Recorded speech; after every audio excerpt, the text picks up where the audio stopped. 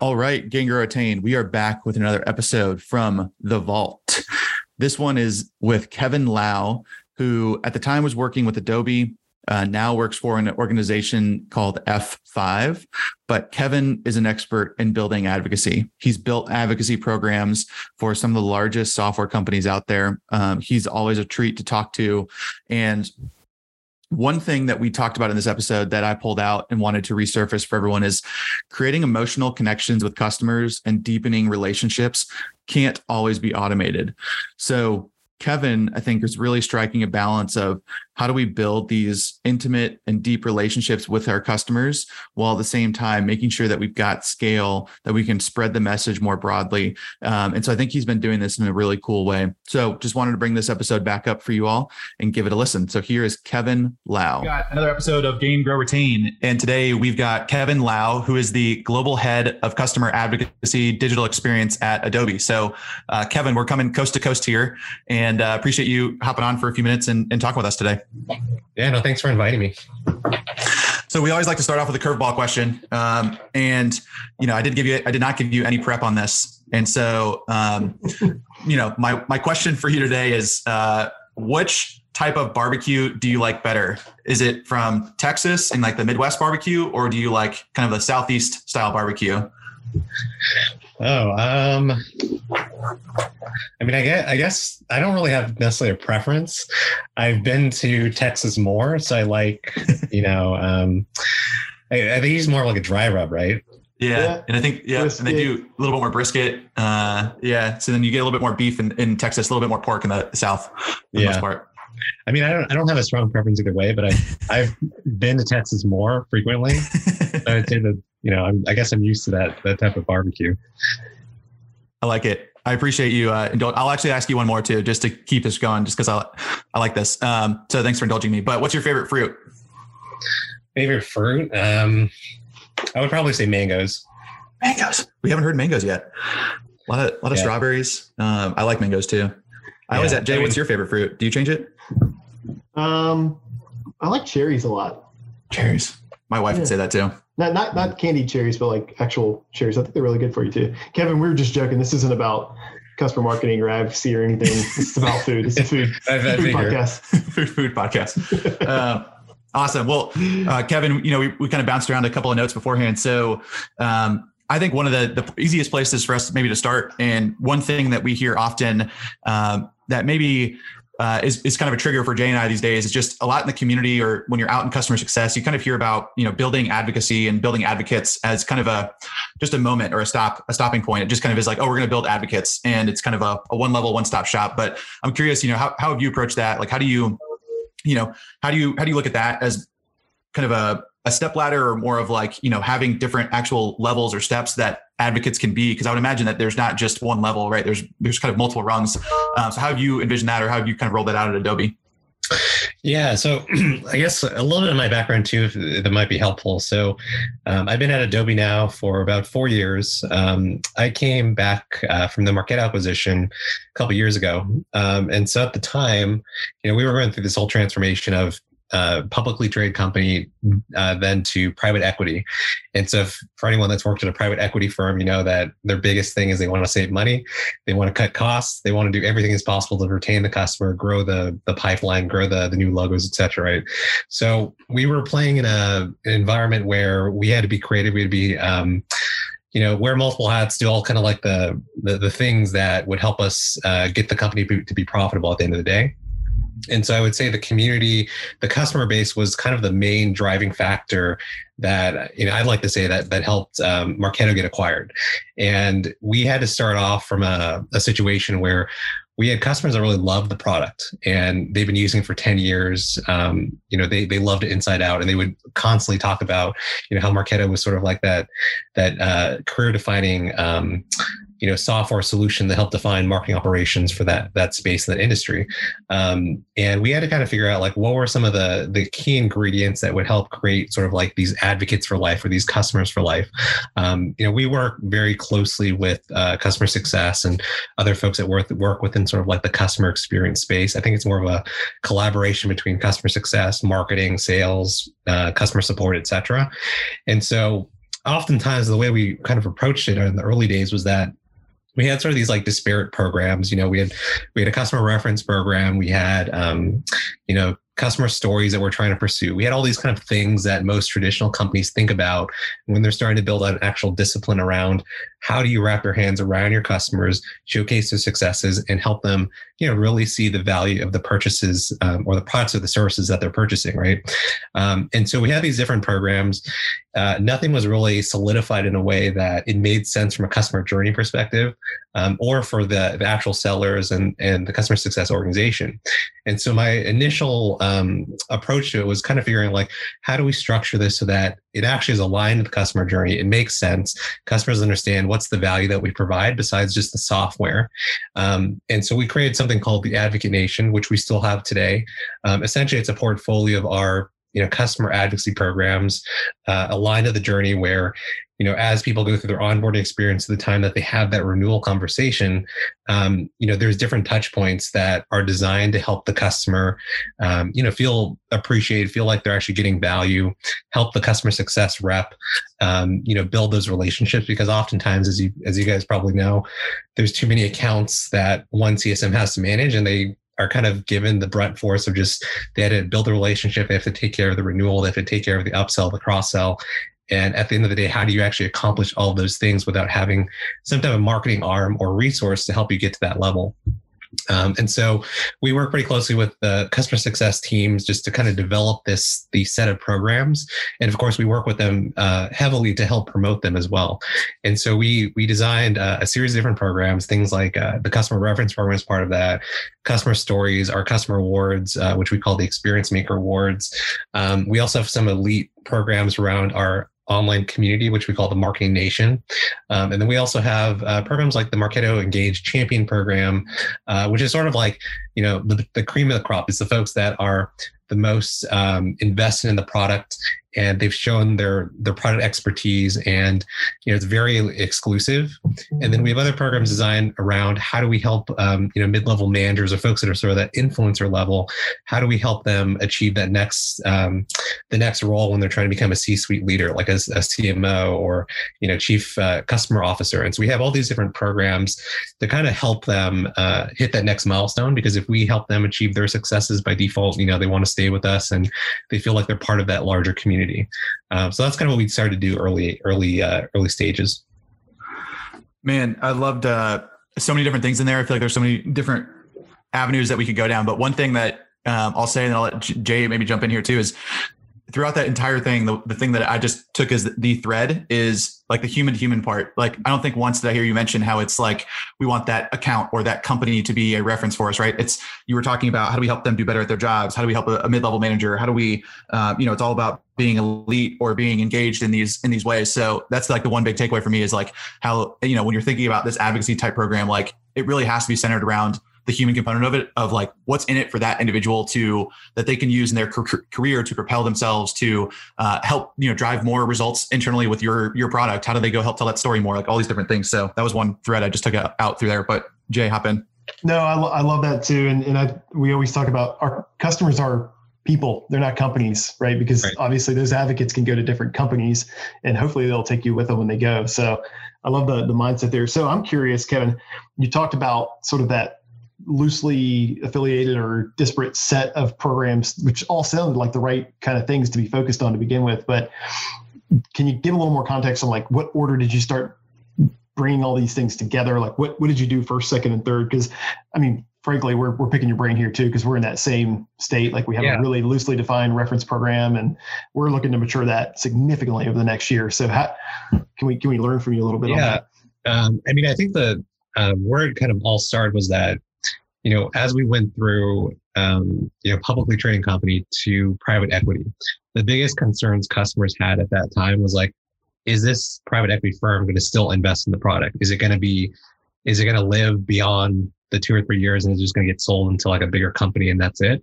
And so we had to kind of reassure customers at the end of the day, this is something that our product teams, our investors really see the value in a marketing automation solution and not, breaking it apart and then selling it off to different, organizations and whatnot.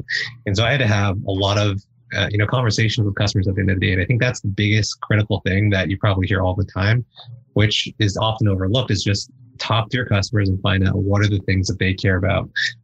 It's also kind of surprising in how much product teams don't really do that. And they have this sort of like inside out perspective on just like, oh, this is what we think customers should want and what they should be using. But then when you talk to the customer, it may be completely different. And so when we had those initial conversations, it was like identifying what are the things that you care about? What are the things that are working really well with our existing communities, our existing programs? How can we elevate them so that it has more of a strategic importance in your organizations or, across your colleagues or your other folks within your industry. And so we took a lot of that initial feedback, and I would say the key ingredient that helped us transform everything was we started to reevaluate both our community program, which was the Marketing Nation community, and how do we drive more engagement? How do we create more opportunities for customers to be celebrated and to get that elevated expertise and just that recognition? And then the second thing was we completely reimagined what we call our Marketo Engaged Champions. So that's a program where it used to be 60 people would be selected. They'd have to apply for the program. They'd have to do all these different requirements to be part of that. And then we went through a process of kind of transforming that completely from the ground up on how do we make it more engaging? How do we give those customers opportunities to talk to the product teams? How do we give them that sort of like that white glove treatment so that they feel like they're almost sort of like our brand ambassadors and they feel like they're part of an extension of our team? And so I would say that was something that really helped shape the foundation of everything we did related to the Advocate Nation. So more specifically, we changed it from 60 people to 40 individuals. It became much more competitive. And now we're actually celebrating our 10th year running the program this year. So it's kind of a big milestone for us. And the other thing that we really appreciated was that we helped to get a lot of the C-suite leaders at Marketo involved and proactively talking to these customers. And so those champions, by default, they felt appreciated. They felt like their voice was being heard. Even before that, I'm probably not supposed to say this, but there was one time when we had some customers that were very passionate. They actually sent this laundry list letter to the CEO at the time saying like all their grievances and basically saying like why Marketo is no longer surviving and so they were kind of, worried about that. So from going from that kind of situation to now like a complete 360 where they feel like loved, appreciated, and validated, that's kind of like the ultimate pinnacle of what we're trying to accomplish at the end of the day. That's awesome. On the one hand, it's good because when a group of customers get together to send you that kind of letter, it means they care enough about you to give you the feedback, although it can still be hard to digest and prioritize and get it done. Yeah. But what we found is that just like what you're saying, just like rallying around a subset of those customers and just being proactive in the way you show love to them and bring them into the decisions you're making can go a really, really long way and even buy you a lot of time to get your product where it needs to be if it's not where it needs to be. So you started with your super high touch program and then worked down and out toward your high volume programs. Is that how the flow of things? So kind of similar to so our entire suite of advocacy programs I can kind of mention. So I mentioned we have like customer references, we have the champions, we do customer stories, we have our awards program. We also have a customer advisory board, so CAB. And then a bunch of other kind of engagement opportunities. But the champions, the reason we started with that one was because these were, to your earlier point, these are folks that are they're super involved. They want to be involved. They care and they're very passionate about the product already. They just need to channel their energy in the right direction. And so we help to leverage this community of these sort of like, elite practitioners to help drive the engagement and help us to essentially kind of drive the awareness. So they would post, videos on social, they would post blog posts, our entire customer adoption nurture program. So we have sort of two sides of the equation when we think about customer marketing. So my team runs customer advocacy. So that's sort of all the things that we kind of just mentioned. But then we have another team that runs customer adoption or value realization programs. And so when you think about like, what's the experience like from a customer that goes through their onboarding journey, right? They want to know what are some of the things out of the gate that they need to be aware of? How do we, besides log into the product, what are the one or two tips or tricks or resources that they should know right out of the gate to ensure that they are actually seeing value from their purchase, right? So we actually had Marketo Engage champions create content for our nurture. So we put them front and center. We said it probably makes more sense for them to hear from another customer than it does to hear from an Adobe or Marketo employee on why they should use the software, why they should use this feature and function. And so we found that by simply just having and inserting these customers into the mix, engagement went up drastically. They felt like they could speak to their peer, and it felt like it was more of a conversation, not a sales pitch or anything like that. It was just a natural thing that they were going through. And so they were more likely to absorb the content. And then we also have like an adoption score. So the adoption score started to increase. And then we started to develop more mature, ways that we can kind of engage customers down the road. I love that so much. The idea of bringing your customers back into the customer journey and actually having, like you said, kind of those moments where you are giving them as a champion an opportunity to do something that's, they're engaging with essentially other customers.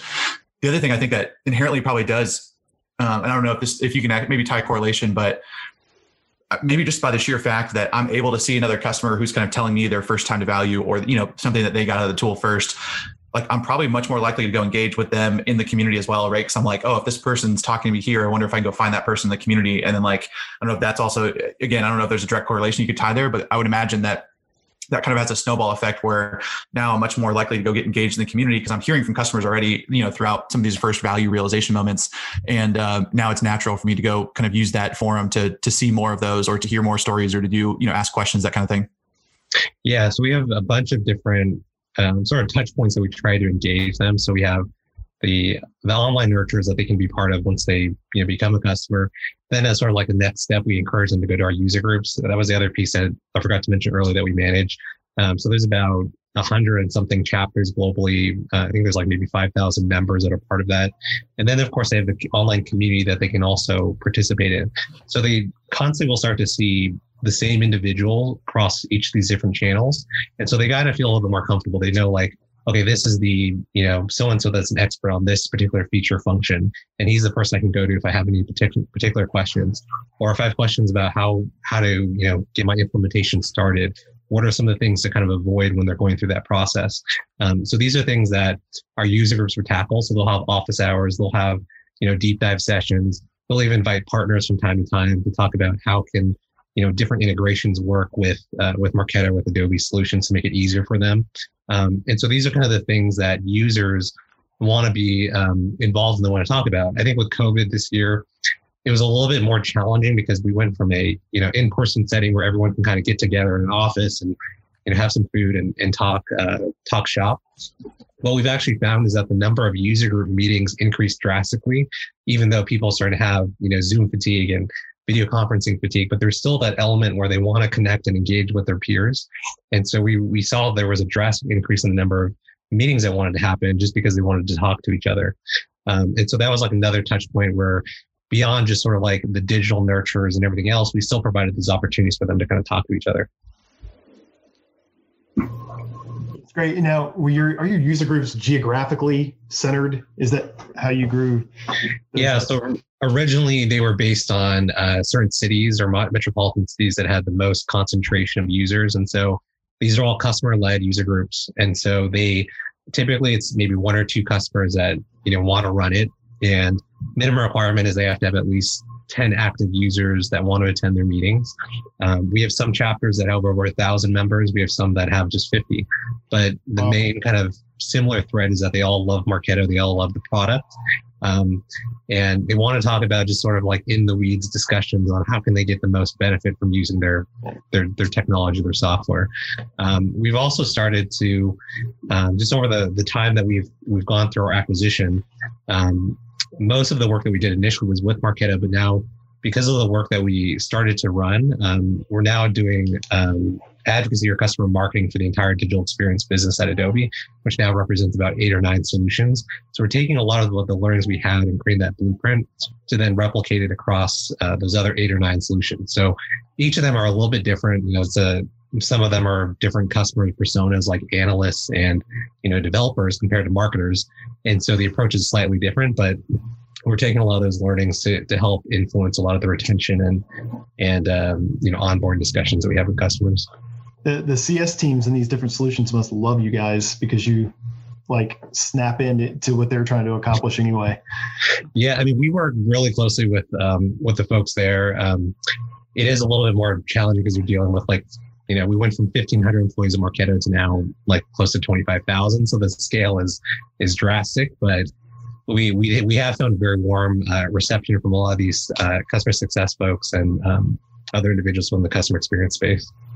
So just one more question on that. How do you think about, because you guys can't do this all yourselves. I assume your team hasn't scaled directly proportionally with all those 8 or 9 solutions you've taken on. So how do you think about getting business ownership over the initiatives? Do you deputize people? Do you have to recruit people? Is it sort of a mandate from the top down? How do y'all think about that and getting? Yeah, so I would say this is like $1 million question of 2020, right? It's how do you? I think the one biggest area of opportunity that came from this whole pandemic is that organizations finally understood that they need to invest in their customer retention efforts. Like, I mentioned a little bit earlier, it was so much they put so much emphasis on the CSM doing all of that legwork from building the relationship, taking care of the renewal, taking care of any of the cross-sell, upsell opportunities. And inadvertently, for some reason, new logo acquisition was always 75% of a company's mission and goal, right? It's like, put all the resources in demand gen, put everything into how can we get new logos and new customers on board, and then spend as little as possible to support the existing customer base. I would say with COVID this year, it shifted drastically where one of the number one priorities for Adobe has been customer retention.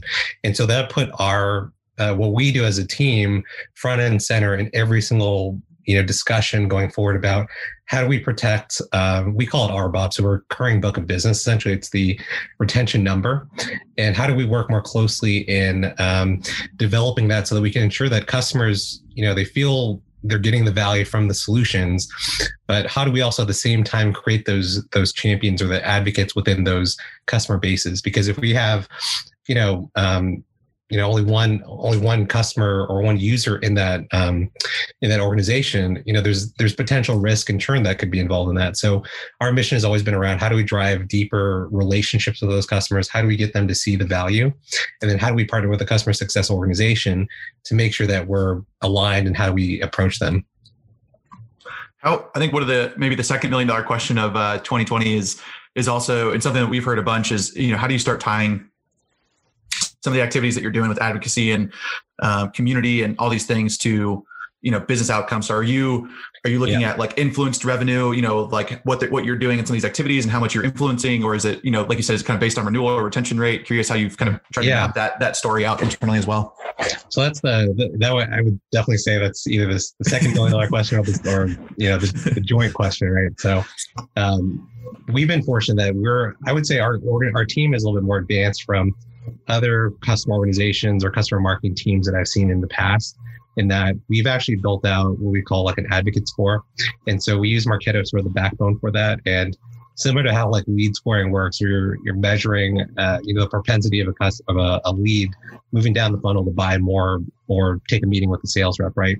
We've kind of flipped it where we've created an advocate score, which takes in all the different touch points from our community, our user groups, our sales references, and we boil that into a score to help us identify who are our best advocates.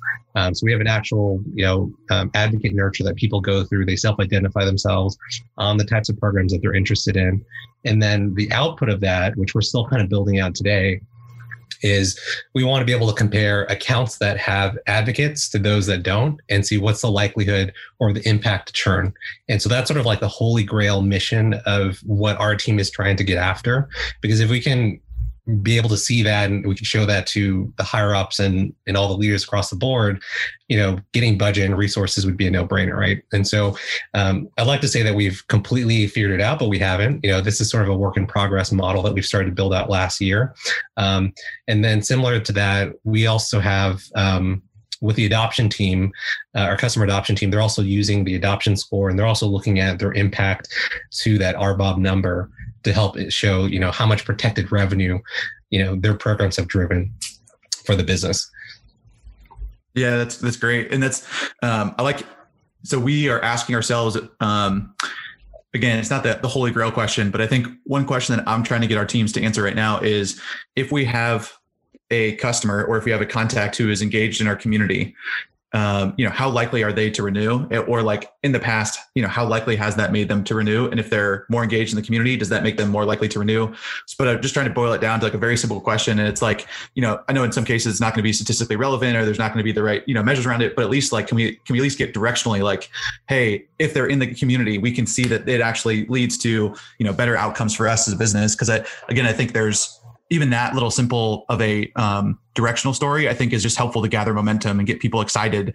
It's not going to help us maybe drive business decisions, but it's going to help us drive the people and the momentum that we can get internally to say, hey, when we actually invest in this, look what can happen and look at the results that come. And I think people sometimes maybe miss out on that because they're a little bit too worried about, hey, what's our actual ROI? And can I go defend this to the CEO or the CFO? And like, again, that is definitely needed, at some point down the line. But I think sometimes missing that first question can stall momentum. And then you don't have employees internally wanting to fight for something like this as well.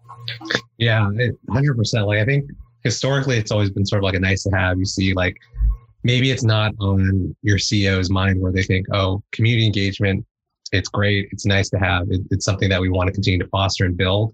But I think the other thing when we start to think about like, how do you create real customers for life? And a lot of times, a customer will move from job to job over every 2 or 3 years, right? And so where in one situation, they might be working for a small organization where maybe the dollar value of that account is relatively low. Maybe it's like $20,000, $30,000, but that customer has been using your software for, let's say 10, 15 years. They're already invested in it. They see the value. And eventually when they start looking for that next job, they might become a VP at, Morgan Chase or something like that. When now they have much more impact in, driving bigger decisions, creating more value for, your subscriptions. And so I think regardless of the size of that organization, the size of that customer, similar to how, one conversation that happens in community may not mean that much, but it creates a snowball effect.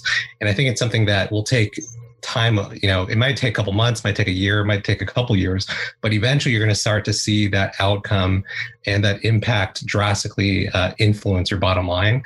And I think if you can start to get your executive stakeholders to think in those terms, rather than just, that next transaction value, that's when they start to see that transformation or they start to see that growth that really happens. It's almost like you can feel it before you can measure it. Right. Exactly. It's like you can feel customers rallying around topics and getting engaged and you see it happening, but then to quantify is a whole different thing. And I think to the point Jeff was making, like when we get into these conversations that demand precision and it sort of blows the whole thing up before it becomes a snowball. Like I love the analogy there. That's just like rolling down the hill on its own. So I love the idea of the advocate score, by the way. Can you comment a little bit more on how like tactically y'all are doing that? Yeah. So we mentioned, so we use Marketo as sort of like the mechanism to take all these different data points. So we look at, we have integrations with like Salesforce with, for our users, we use something called Bevy, which is a community engagement platform. And so we look at attendance on user group meetings. We look on how does that tie back to the accounts that we're working with. And so by doing so, we get all this like aggregated data, and then we're able to see which of our accounts have advocates that we work with closely. And so we look at different touch points on are they applying for a champion program? Did they win a customer award? Did they do a case study or do a testimonial with us? Did they do a reference call? And so all these different touch points then aggregates into, we weigh it based on, certain levels. And so maybe winning an award might be worth more than, doing a reference call or, vice versa. So all those different touch points then help us determine what is our overall impact from an advocate standpoint. And then how is it influencing that particular account? How does it influence different segments we work with? So we of course have like a growth segment and then our enterprise segment, which is the larger accounts. And then we can sort of see our influence over time. And then the nurture is sort of tied to that too. So as people go through our nurture, they self-identify themselves, as I kind of mentioned earlier. And then through that process, then we're able to help grow and aggregate that score to have a greater impact. Is there any, when you think about those programs and I don't know, how many different like nurtures or campaigns, like, do you think you have running at any given time? If you had to like throw out a number, I don't know if you know that exactly. Yeah. I mean, at least from a customer standpoint, we typically have one main advocate nurture that we're running. And then we're eventually going to segment it where we have two different nurtures. So one that's sort of like a phase one, where it's folks that are just getting sort of acclimated to the idea of, working more closely with Adobe from an advocacy standpoint. And then a phase two, which is more for advanced users, where they can kind of take like an advocate quiz, if you want to think of it that way, where they can, they can self-identify themselves, but they could say if they've been a little bit more invested or they've been around a little bit longer. And so then we'll serve up certain types of opportunities based on that persona, that individual. Yeah. And then of course we have the adoption nurtures that are ongoing since the time that they actually go through that whole onboarding experience. And that's all running in Marketo? Yeah. So we're using Marketo as sort of the backbone for everything. Do you have this is super technical, but do you have a member of your team who has access and who's actually driving those campaigns out of your organization? Yeah. So we have, I guess there's a couple folks. So one, they actually called it the name acronym she gives herself is CROP. So Customer Retention Operations, or cool. CROPS for short. I like it. So it's slightly different from the traditional marketing operations role or MOPS role, where they're more focused on, demand gen and the MarTech stack and all that. Yeah. She's helping to support it more from a customer lens and making sure that we have a seat at the table when technology discussions are happening that are going to influence customers, but also making sure that we have sort of a governance model in place when we're sending out communications to customers. Because oftentimes, you might get demand gen emails, you might get promotional emails, and you also have customer emails, and then everything kind of gets too inundated, and then the customer wants to unsubscribe. Yeah. So just kind of basic stuff like that to ensure that we're maintaining like a healthy database. That's great. We're a Marketo customer at HireLogic, so nice. That gives me like great hope that we can accomplish this advocate program out of that platform instead of maybe others. Well, one other kind of question I wanted to maybe throw in there too. I know, Kevin, you've clearly spent a long time doing this. So I would say a lot of our community members out there are, leading kind of B2B SaaS customer success organizations. They're maybe thinking about advocacy programs for the first time. So like, if you had to go back to your, before you were able to kind of put this into systems and, get sophisticated with Marketo and all this stuff, like what would you tell them just to get started, kind of zero to one almost? Like, how do you just get this off the ground if you're just trying to identify advocates or just trying to think about this program and getting it off the ground? I don't know if you've got any early thoughts to leave with some of our folks. I would say a lot of, usually if they're getting started, what they might have previously is like a list of advocates that might exist on a spreadsheet, right? That's like a simple basic thing. And oftentimes it ends up being like a part-time role for someone where it's like, if they have any spare time, let's start to build up a list of advocates that can then do different things for us, whether it's like speak at events, customer references, you name it. I think the way that you start to get the initial buy-in to get that as a particular role that gets filled is you start to have those conversations with your C-suite leaders and just describe like, especially with COVID going on, the emphasis on reinventing yourselves from a customer standpoint to show that you appreciate your customers and you want to do more and actually invest particular program dollars behind it is what's going to start to move the needle to help retain customers and also help you to acquire new customers down the road. So usually off the bat, most organizations start with some type of customer reference program and they do customer stories as sort of like a byproduct of that. But I don't think you necessarily need to limit yourself between those two camps. I think oftentimes if you start to do it just those two, you also get pigeonholed into being sort of like a order taker or an individual that just kind of fulfills tickets and things, from your sellers and whatnot. I think if you want to move towards more of a transformational impact in a role, it has to be focused around your community. And so whether it's to elevate the importance of your community or to create sort of that elite, champion program, if you want to call it that, it could be sort of a hybrid of a cab, if you will. But I think investing in sort of that type of program is going to start to create that dividend because it can help fulfill a lot of different other asks or requirements down the road. And it doesn't have to be big or could just start with like 15, 20 customers. But if you give them that white glove service, that's when it's going to start to take off from there. Yeah, I love that. I think that's also been a theme we picked up earlier on too, which is you focused on smaller number, higher quality, is what I picked up from that, right? Focusing on them first, because that's where you're going to get kind of amplification to really start from. And those are the voices that people are going to maybe closely associate themselves with as well. I think that's another thing that we think about often, especially in the customer success world we're coming from, is, which customers might reference one another. And that's really why you want to start segmenting customers and giving them similar experiences, because, I want to give Kevin and Adobe an experience that then, Google wants, or whoever else is on that same page. Right. And so I often think about that too, how that comes into play a lot. Awesome. Well, Kevin, we always like to build people up on our podcast. So is there anywhere you like to do any writing, or do you tweet a lot, or do you write on LinkedIn? Like, where should people go follow you if they're interested in finding you? I'm not the best tweeter, but I probably post the most content on LinkedIn. So that's probably where you could probably connect with me the most. Awesome. Kevin Lau on LinkedIn, and look for the Global Director of Customer Advocacy and Digital Experience at Adobe. So perfect. Kevin, thanks a lot for taking the time. We'll do this again soon. Yeah, well, thanks again. Appreciate it. Thanks, Ken. Hey, everybody. Jay here. Thanks for tuning into the podcast.